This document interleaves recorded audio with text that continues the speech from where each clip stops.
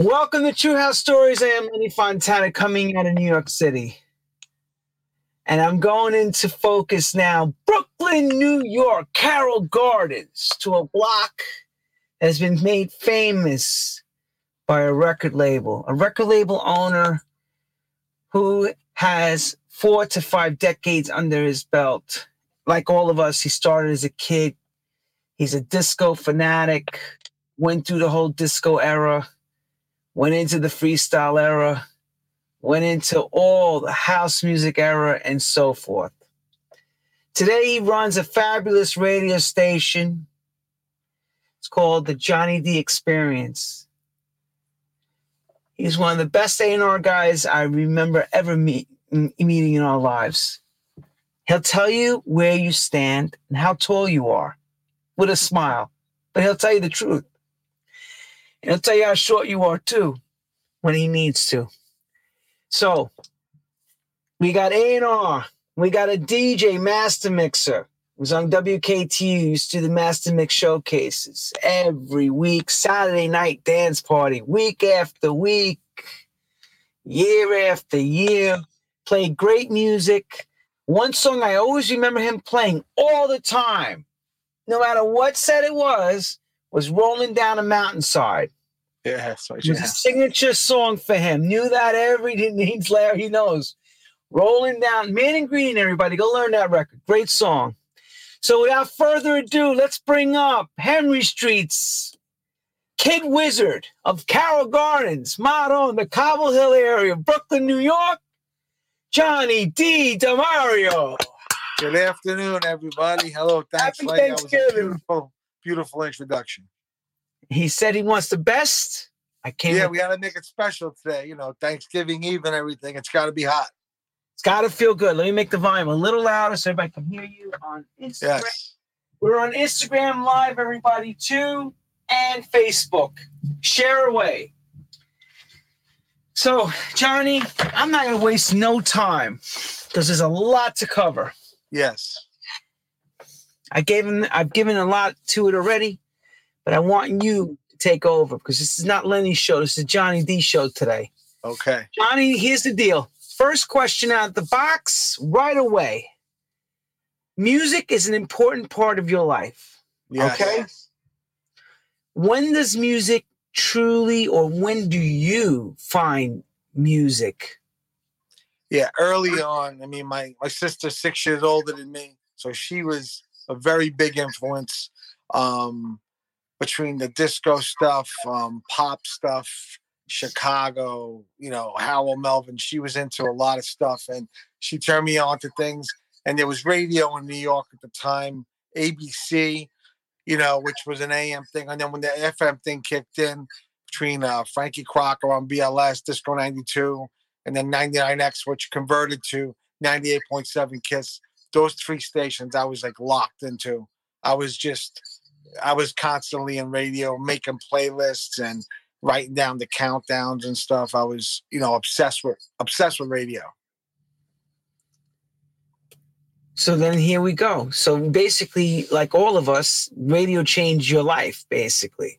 Absolutely. And that's what I'm trying to do now with the experience, which we'll get into down the road. But it's my station is basically something I feel that radio is lacking across the board. And what I do with my station is I bring back the memories and that feeling of what it was like to have that shock value and the oh wow, and haven't heard that record and wow, I can't believe he did that. Kind of Frankie Crocker-esque kind of a situation. Frankie in his prime. Well, I'm going to say this. So I'm going to jump forward a little bit. Anybody's ever been to the librarian's home? This man's home here? It's incredible. The record collection is so pristine and is so well maintained and has everything. Yeah, it's a very tight. It's collection. A drooler. It's for a record for a person that appreciated someone that really went out of their way to collect as a record collector. Crazy collection. Yeah, very. I always say it's fat free. There's not a lot of promo junk in there. It's pretty much every record has a story. It's a clean collection. So very clean. So your sister gives you the, between ABC radio course and And just at that time, just in the world in the early 70s, you could buy records everywhere. If you went to the locksmith up the corner, he'd have a cubby with 25 records and a little list of the top 25, top 50, top 100. So if you were at a clothing store, wherever you went, records were everywhere. So I was constantly buying records. It was just, I really, I preferred them over toys all the time. It was an unbelievable thing. You could constantly play it over and over again, and I really didn't get sick of records a lot. It was, I feel like the records became a part of me. So as I got older, it wasn't like, oh, I played that record so much, I'm over it. That became a part of me. I just kept adding to. I do it to this day. I mean, I'm still being turned on to music, and I think that's one of the most beautiful things about music, where you can constantly be turned. You could be at a restaurant and somebody's playing some crazy channel, and you hear some Brazilian record that turns you on. So I love that about music. When is this? So as in transitional stage, at that time you're learning about the music, but when does it begin for you to? Or did you see someone DJing? When does that start? 78, 79, there was a place called Roller Palace in Brooklyn, roller skating rink. And when I first walked in, something just hit me, and I was like, wow, this, like, you have those out of body moments where you're just like, I know something crazy just happened. And I remember the guy had Spacer on, Sheila B. and Devotion, and I just walked in and this incredible sound system. These people were skating, and I was never a great skater. I wish I was better, but just to watch the people and this sound system. And after we left that place, there was a team club next to it called Patches, and we walked into that place as another guy, and he's playing Just a Touch of Love, and I'm just and that was where I really looked where the DJ booth was. And that was when the whole DJ light went off. I was like, wow, who's this guy playing music? And Roller Palace, I couldn't tell where the DJ was. So I wasn't really thinking overly about where music was coming from. But with the Patches Club, I saw the booth, saw the guy with the records. And that was just, okay, that was the little spark. So then we fast forward a little. A friend of mine, who was my best friend at the time, decided that he wanted to meet girls, so he was going to do it through DJing. I always had girl. I never had a problem with that. So he bought one turntable. My friend around the corner bought the other turntable. They had a mixer. They'd get together and they'd play records. The guy around the corner, Frank, knew what he was doing, but the other guy who really got me into it had no idea. And I'm telling him, yo, this pitch over here, like there's an art to this, and he just never got it. So I was very into, okay, you got to mix records, have to be on beat. There has to be that element of surprise. So I've come from that end of it, where the DJ, I mean, there are a lot of debates say about, David Mancuso played one record after the other. That's beautiful. I don't do drugs. I wasn't there for that.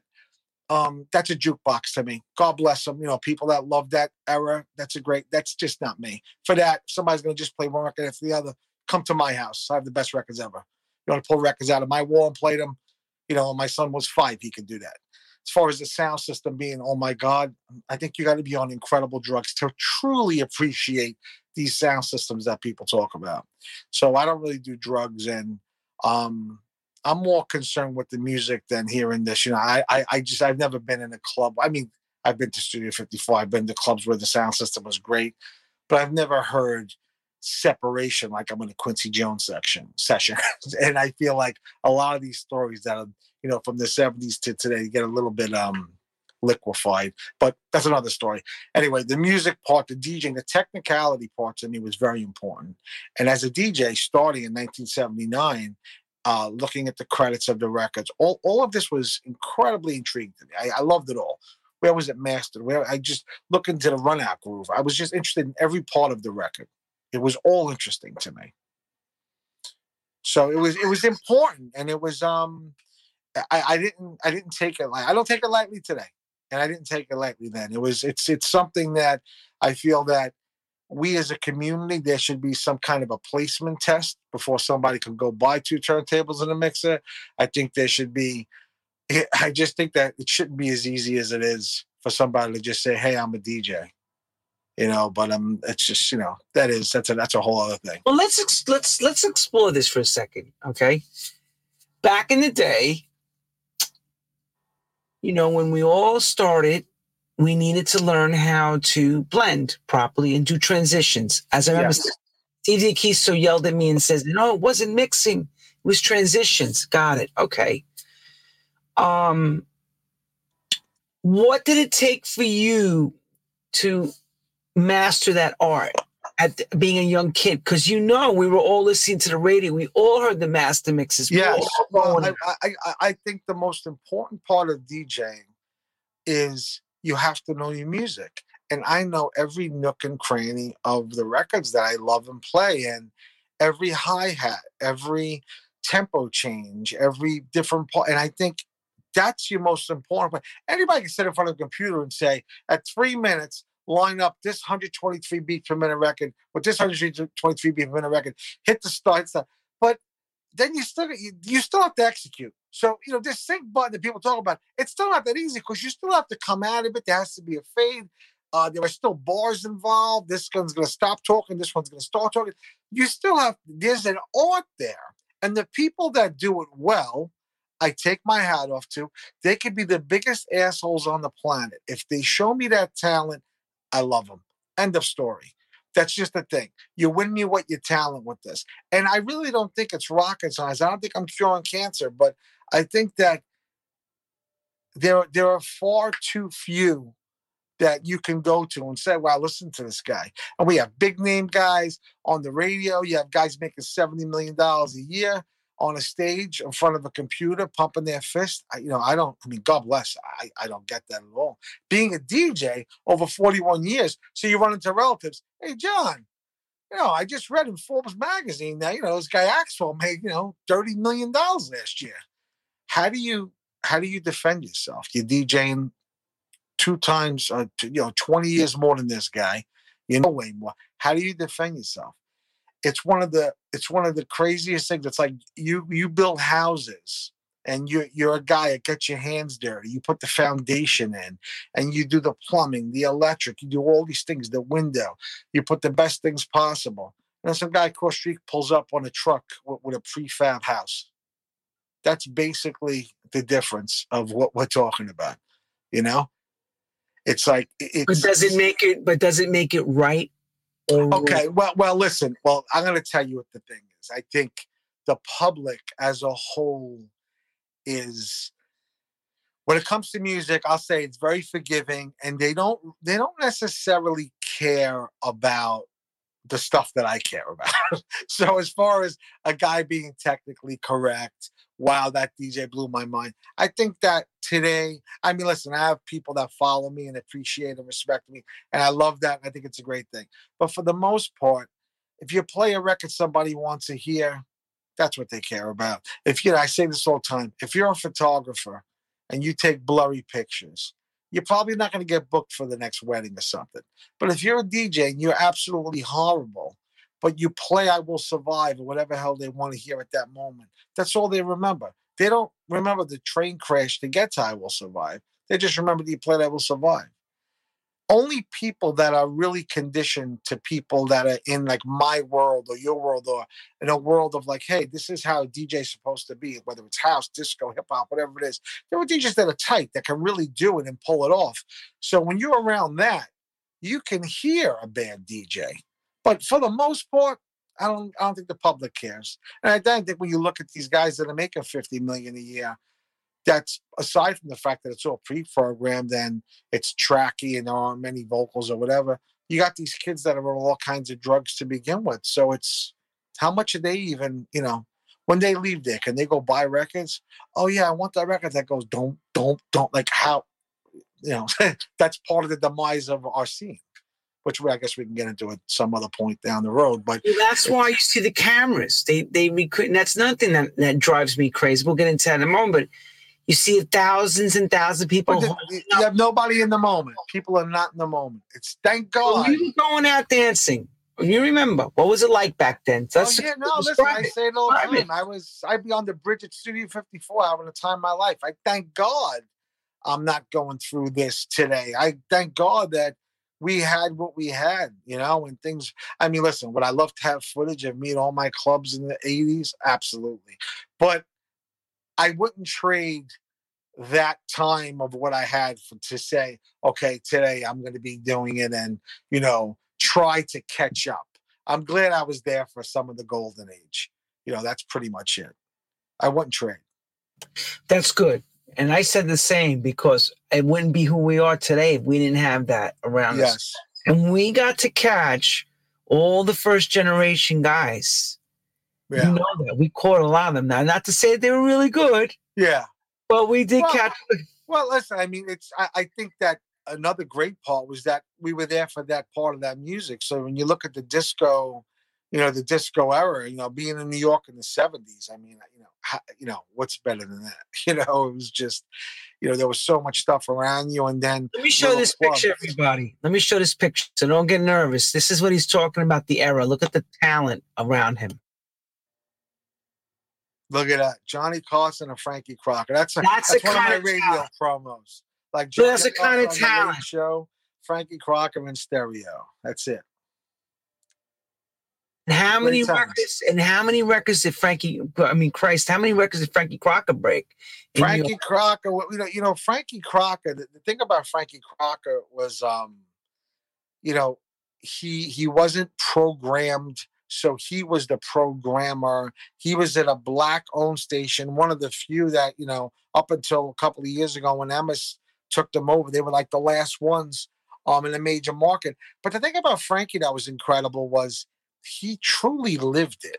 I remember, he'd talk about the garage or, he'd have an acetate at this time, baby, the same one that I actually have that acetate, but it was the acetate that was given to Larry on a Saturday and Frankie had on a Monday afternoon. I actually have that acetate.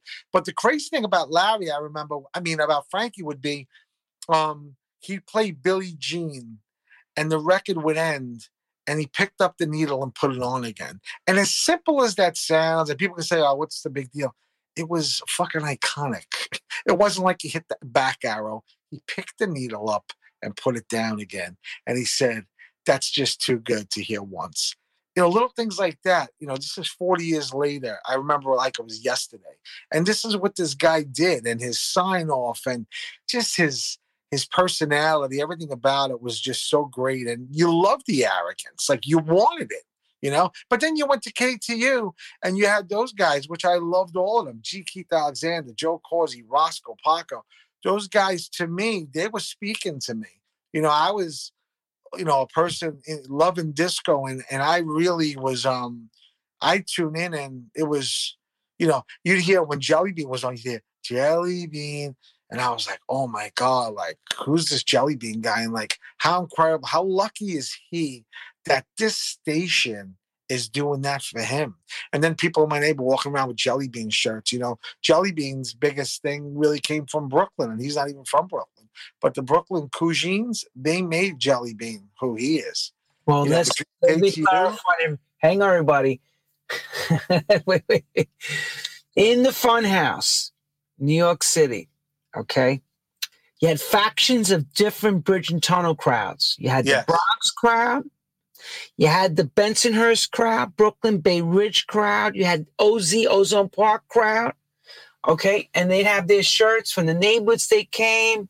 They would stick to each other and they would battle. Yeah. And they would scream. So that's what he's talking about. Brooklyn loved him. So did Ozone Park love Jelly Bean. Yeah. It was their club. It was an Italian, Spanish thing. They loved it. And I always felt that he was so blessed to have that because, that wasn't like, the DJ thing. Now it's the superstardom and the guys in the booth dancing all over the place, acting crazy. That wasn't what it was. I was going to Studio 54. Leroy Washington, nobody knew who he was. If you would have been outside the club and you asked the 5,000 people at 5 o'clock in the morning, I'll give you $10. Who's the DJ just now? Not a person in the place knew who he was. His name on the flyer was smaller than Made in Canada. Nobody even knew his name. I loved Leroy, whatever. I thought he had the hardest job in the world. But and tell me how great of a DJ was he? Listen, Leroy to me, a lot of people, talk about different guys in New York. To me, Leroy, Studio 54 just was a life changer for me. And I wasn't Steve Rebel 77. I'm not going to lie, like an Andy Cohen and the rest of these guys that were 9 talking that they were in there. And quite honestly, I wouldn't have wanted to been there when Liza Minnelli walks in, because that would have been the end of my night. I would have been watching her all night. This way, I was going there just for the music. I was the lights, the dropping of the flag when he plays Lady America, playing videos, the bridge that came out, the cocaine moon with the spoon, the whole thing. That was it. And I would sit there and watch him play and be on the dance floor. And every minute of it was just an unbelievable memory. And the fact that he had the hardest gig, and I say that because, listen, you give me a black and a Puerto Rican crowd, that's a dream. I'll play for black and Puerto Rican people 24/7, 365, because they're educated, they know it, they feel the music.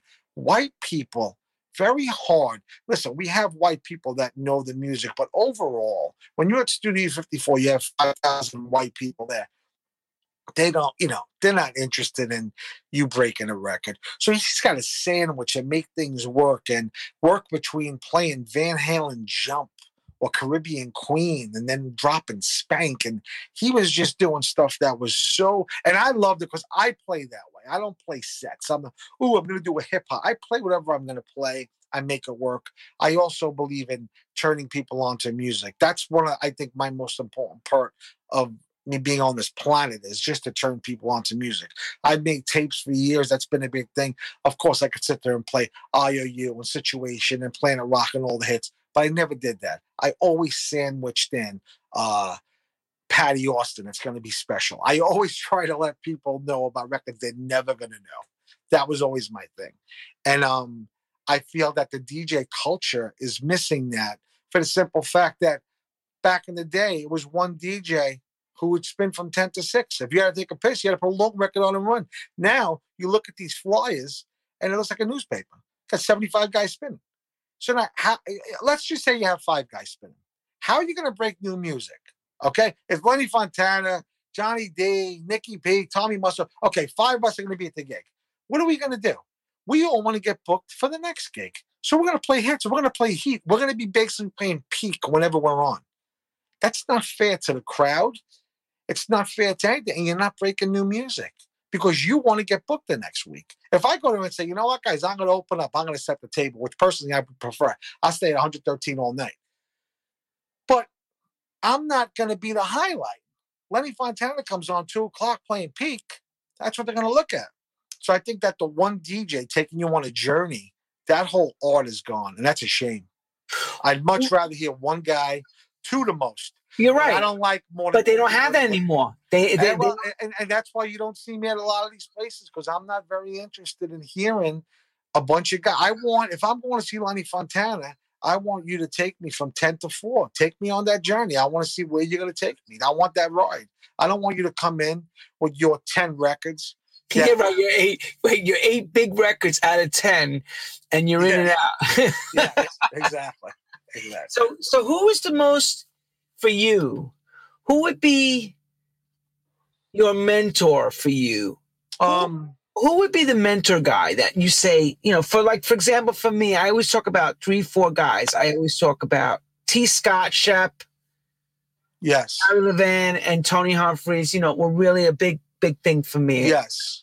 For me, I mean, listen, radio-wise, hands down, Shep Pettibone, Latin Rascals, dynamic duo.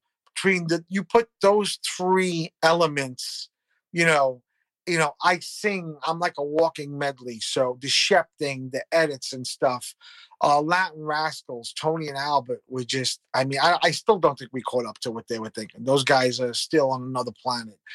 Dynamic duo, Musto's like my brother now, and I got to know him years later. And the talent, the different execution, the edits, the layering, the incorporating some import you didn't know, whatever, loved it all. That molded me from the radio standpoint. Club-wise, Danny Cole, a guy I met in 1981.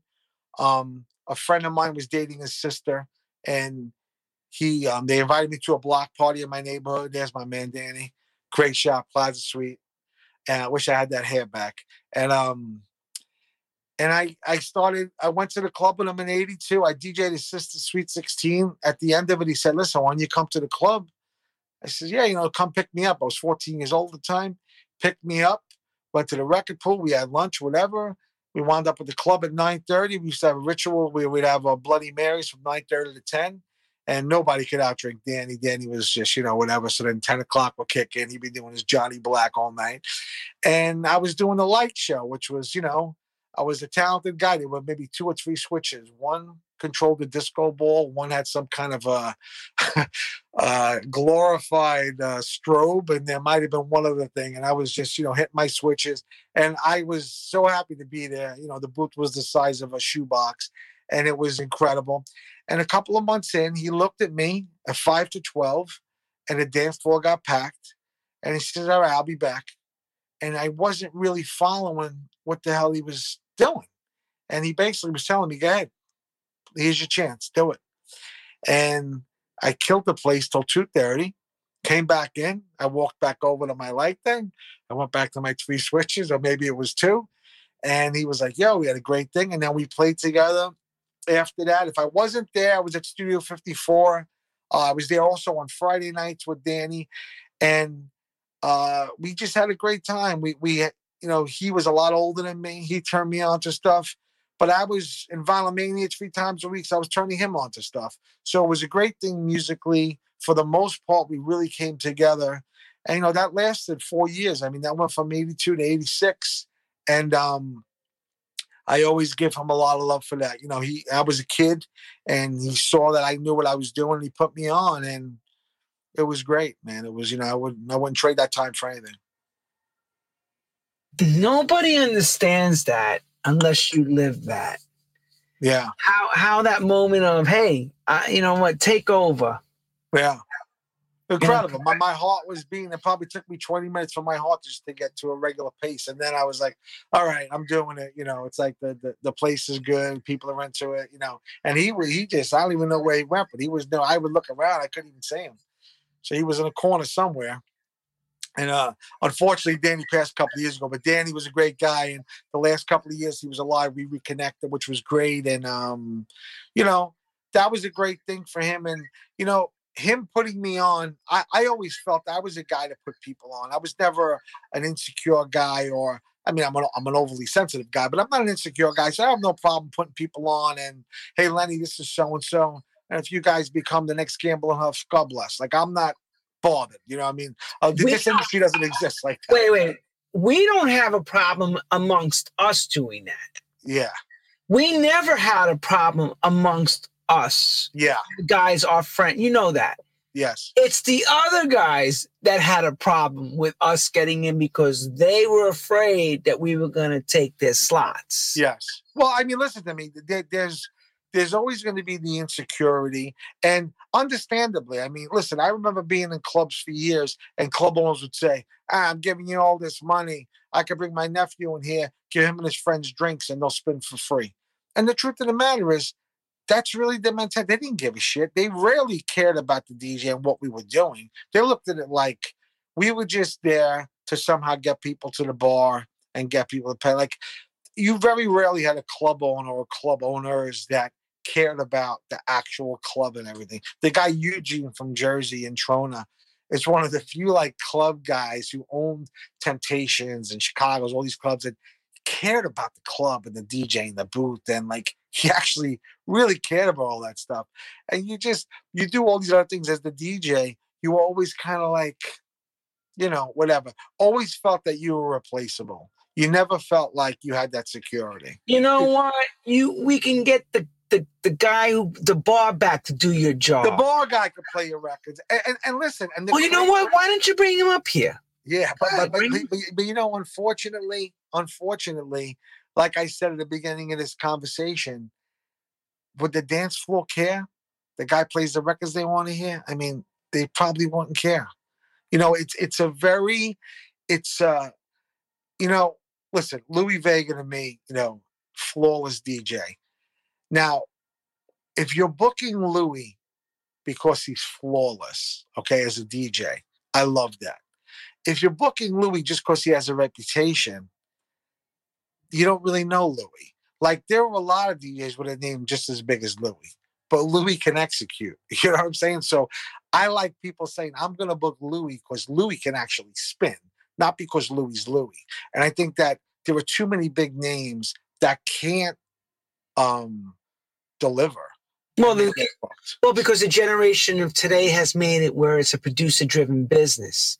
So the producer creating a hit record, the hit record is the driving force, or should say the lights that bring everybody. But even that, you know what? Could you say in the last 15 years, any of us, I'm going to say us and include all of us, who's had a hit in the last 15 years? I'm talking about a substantial hit. I'm not talking about, number one record. You're talking like a Robin S., a CeCe Peniston, a Bucket. Well, I say a Kings of Tomorrow, which is the last record I look at in the house scene that I signed, that I think I don't know of a record bigger than that in the last 15 years from any of us. Have there been some poppy records from TS? Yeah, but I'm talking about on a club underground level. Talking where it's got an R&B bass dance record. Yeah, I mean, and then not only that, from us. And when I say us, I know from Marshall Jefferson, all the house people. Our house people. I'm not talking about somebody. I'm just look at what we had and what we used to put out. The records that were coming out by all of our peers, they were just wow. Can you define, kind of went away. Johnny D, can you define when you say hit, what do you mean? Please search for part 2 of this podcast on the platform you're watching or listening to. And please do not forget to follow us.